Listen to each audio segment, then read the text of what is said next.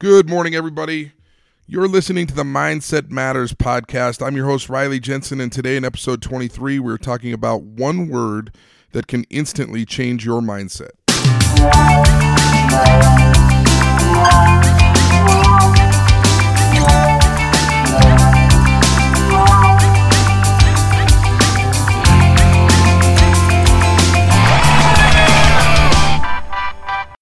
Welcome back to the Mindset Matters podcast.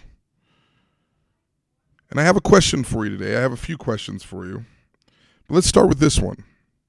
When is the last time you listened to yourself speaking to yourself? Do you notice what you say? Do you pay particular attention to what you say? Do you like what you say to yourself? When you listen to yourself talk, think about the last time that you said to yourself, I can't, I won't, or I don't. How do you control what you say to yourself? I would argue that it's difficult to control what you say to yourself and how you say things to yourself because sometimes negativity just seeps in. Now, I would argue that you can control your thoughts and that you can place thoughts in your mind that are particularly positive and building and can help you to be successful, but it takes time and it's a great skill, a skill that I would love to talk more about in future podcasts.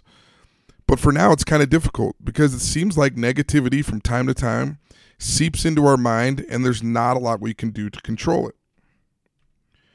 So I'm here to give you one tool to put in your tool pocket. So pretend like you're Batman right now and you've got an awesome tool belt. And you're going to put this tool right in your belt and you can pull it out anytime you need it. The next time that I can't or I won't or I don't comes to your mind, add the transformational word yet to the end of the sentence. It's a Jedi word. No, really, I think it is. The next time you say, I can't beat this person, put ... yet on the end. The next time you think, I don't ever get a promotion, ... yet. The next time you say, I won't ever be a Division I football player, ...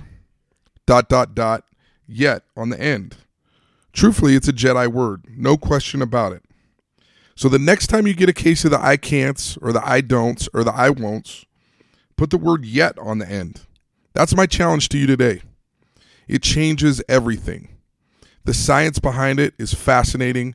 If you want to study more about this phrase yet or about changing your mindset, you can go and read the book Mindset by Professor Carol Dweck, Dr. Carol Dweck. It's a great book. I encourage anyone who's listening to this podcast to read it. And that's my challenge. Put the word yet on the end of any of those negative statements that you have.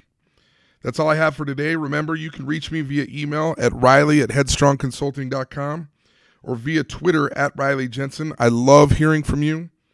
Monday, we'll be talking about field corn and houseplants and why you should even care about this subject.